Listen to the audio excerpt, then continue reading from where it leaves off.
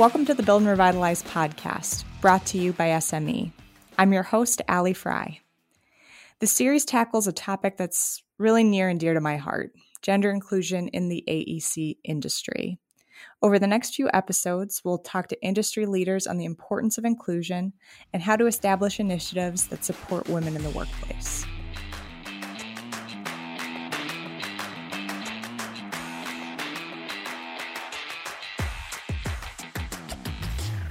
We're beginning our series on gender inclusion in the AEC industry with an expert on inclusion, Lauline Mitchell.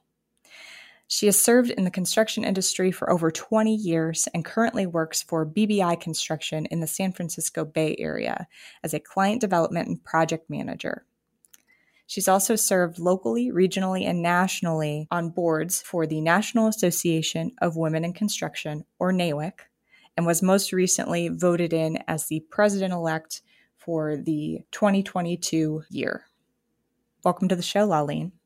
Thank you so much, Allie. It's exciting to be here. Glad to have you here.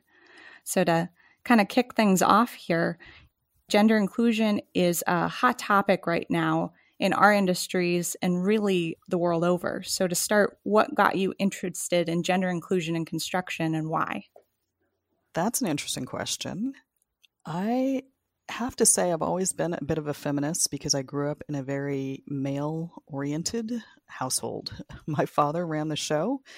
Kids were to be seen and not heard, and women particularly were to be beautiful and not talkative. So let's just say that all along I wanted to be seen and heard. And so that ran through education up into actual work, all the way through to when I joined the construction industry and realized that the majority of my peers were women in the office, in the lower echelons of our company. And to say that I wanted to climb the ladder like everybody else and run the projects, that's what got me started thinking about what difference it made in terms of gender equity. It's interesting that you say that because there's a general feeling among my circles and some women that I've spoken to through NAWIC and other organizations that women in construction tend not to advance to higher positions at the same rate as their male counterparts. Is this valid in your experience? And what are your thoughts on changing or reversing that perspective? It's absolutely valid. I have to say, here in the Bay Area, there is Dr. Kelly McElhaney, who teaches at the University of California at Berkeley. And she had a saying that I sat in on one of her talks, and she said, likes, likes, like. And just for the simple ease of human beings picking the things that they like, that look like them, that act like them, like, likes, like. It's just easy. And for a myriad of other reasons, it's simple. People want to do what's easy and repeat it. And so I think that often, because we are in a male-dominated industry, it's not necessarily intentional or they don't mean to keep us out on purpose. But the idea is that it's easy to call up a friend and ask. And the friend is generally a male who looks just like them and who has gone to schools the same places they have and has done the same things that they do. So it's just simple. So what we have to do is to push, number one, with the numbers of women that we get into construction and help them stay in construction so that there's a large enough, let's just call it a sample set, for us to really be able to move the needle and to make a difference with that. But we also have to continue to push and to be aggressive about stating our intentions and our desires and wanting to climb those ladders. And also, hopefully, starting our own companies and doing it ourselves so that there are more and more opportunities available to grow and to reach those upper echelons. Yeah, it's funny that you talk about likes, because I've heard it as a hiring bias and other cognitive biases that you're not even aware of. So what have you seen work really well to help people kind of overcome those unconscious bias to say, hey, maybe someone who's different than me could really help in this position? It's interesting that you ask that because that is another challenge that I think that a lot of the companies face. Many of these folks have been doing the same things in the same ways for a very long time. And again, it's not necessarily that they intend for their actions to be limiting. It's just easy for them not to have to think about it and just we'll do it the same way we did it last year, or we'll do it the same way we did it when we needed this candidate last time. I feel like if we offered solutions to those irritations that we suffer, we might get them to change or to implement it just because we've made it easy for them. And we can now provide those options or opportunities that they weren't even aware of, or that they truly didn't know how to find. For instance, going out to historically Black colleges to look for different candidates, those that don't look like them, for other people of color, for women, going to National Association of Women in Construction or other organizations that are more female-centric. That's what they need to do. That's how they need to go about changing the methodology that they've used previously to enlarge their pool. But it's not an easy thing for folks to do. When you talk about kind of enlarging this pool and looking for these diverse candidates, when you were first looking for a career as you went forward, how did you find the construction industry? And was there a woman that encouraged you to pursue that? So funny. Again, I talked about my family. My father and my brother were very handy, and my father was always working on something around the house, and he would always incorporate my brother. I was the gopher, and I have to admit I was the youngest, but I think because I was a girl, he was less likely to also ask me to do things and help. And I really wanted to learn that. So after I had my daughter, I went back to school at a junior college and took a carpentry class just so I could learn. Well, my carpentry teacher happened to be a woman, and she laughed at me and said, "You're too old to swing a hammer, and you have computer skills. You need to go into project management." And that's how I ended up in my second sort of career after, again, my daughter, going into construction, because it was what I always wanted to learn and understand. I always stood around and watched my dad and brother build these things and wanted to learn. I wanted to understand it. I wanted to unravel the mystery that was there for me and to create these beautiful things that they did. And that's really how I stumbled into project management. And again, the computer skills were very helpful because at the time, that's when computers were really kind of being dragged in and people were realizing how much they could do for our industry. So some of it's timing, but it's also a desire to learn and to master an area that I really wasn't familiar with and that I didn't know enough about. That's wonderful. I have to say that I had a similar experience where I actually met with a male engineer when I was in high school. I didn't know what I wanted to do, knew I wanted to go to college, and I ended up shadowing a civil engineer for the day and realized, hey, this is a really cool job, and I've got a lot of opportunities here. And as I've went forward in my career, as you've mentioned NAWIC, I'm also an active NAWIC member. The women that I've met through that organization are inspirational. I'd like to pivot a little bit and look kind of inward at how companies can develop gender inclusion programs. So, there's a lot of stuff going on in the world, busy work schedules, especially in the AEC industry. Why is it important for companies to put time and energy into creating their own women's organization or supporting a local women organization in their industry? It's better for everyone. I think that all of us have attended team building exercises.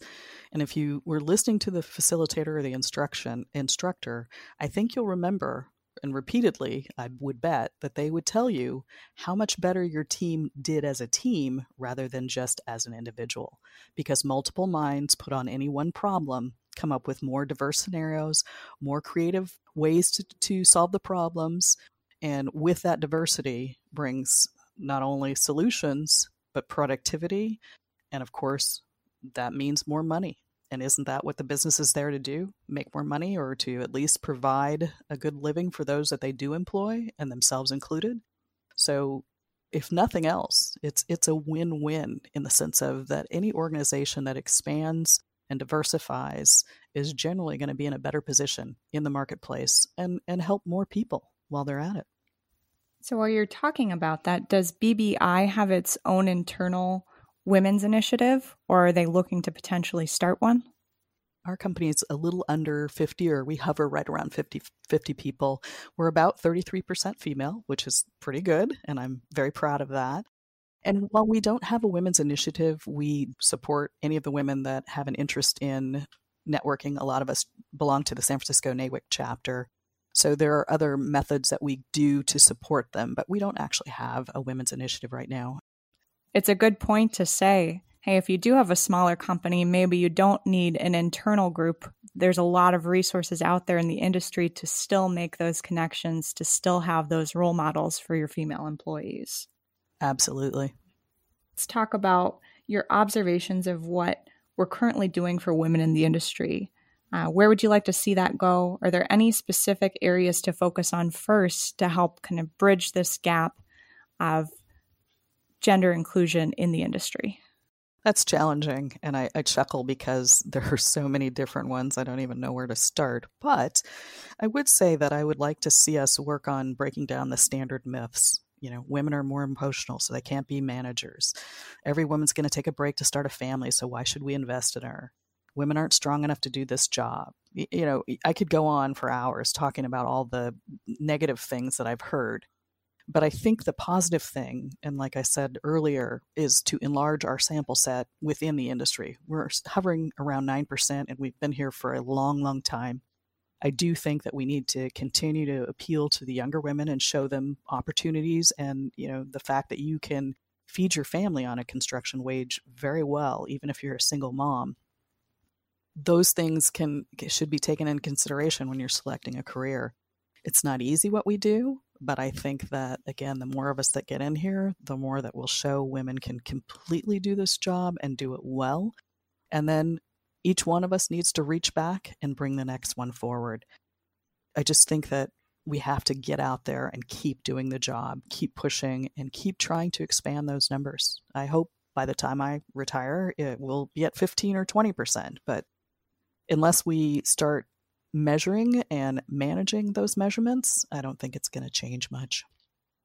Can you share a couple of stories from your years working in the construction industry where you feel, hey, I've really triumphed?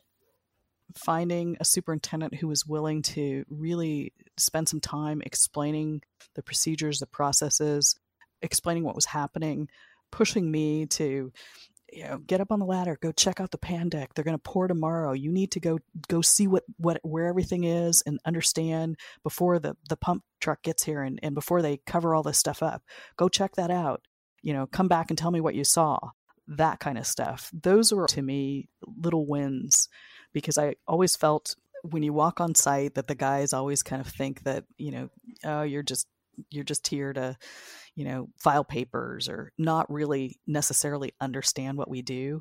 So every time somebody took a real interest and wanted to explain and help me better understand what they did, I felt like that was a bit of a win.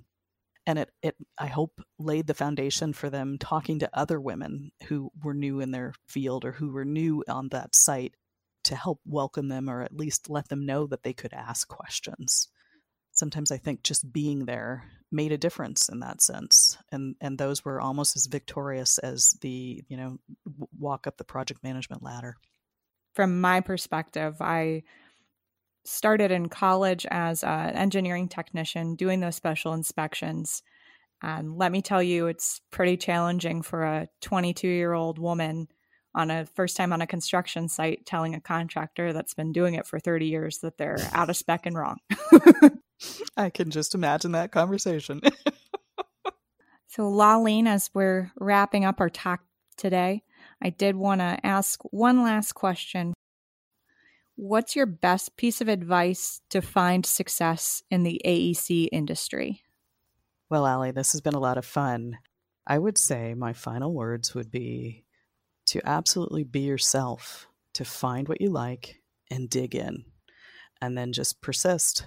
Stick to it, work as hard as you can, enjoy it as much as you can, and just keep going and see where it takes you. Because even though you start out with one thing, sometimes you end up in a different spot and you realize it's perfect. That's very true, Lauline. And I just want to thank you again for chatting with us today, and we'll look forward to hearing from you soon. It's been a pleasure. Thank you. You've just listened to the first episode of the Build and Revitalize podcast on gender inclusion in the AEC industry. We hope you enjoyed it. Our series continues with an interview with SME's CEO, Mark Kramer. Mark's been a champion for starting SME's Women's Resource Network, WRN. We'll talk about why SME decided now was the time to start a women's initiative.